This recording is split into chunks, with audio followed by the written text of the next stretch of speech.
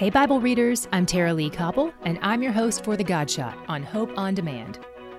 They said to him, "Shall we go and buy 200 denarii worth of bread and give it to them to eat?" And Jesus replied, "How many loaves do you have? Go and see." And when they had found out, they said, 5 and 2 fish.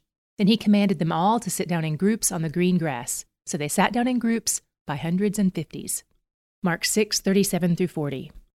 Jesus has been teaching a crowd, but it's dinner time now, and the disciples want to send the crowd home. But Jesus wants to feed them, thousands of them. The disciples say they don't have enough money, though. The disciples share their money and apparently only have 200 denarii among them. That's roughly the amount a day laborer makes in 6 months. They don't have enough.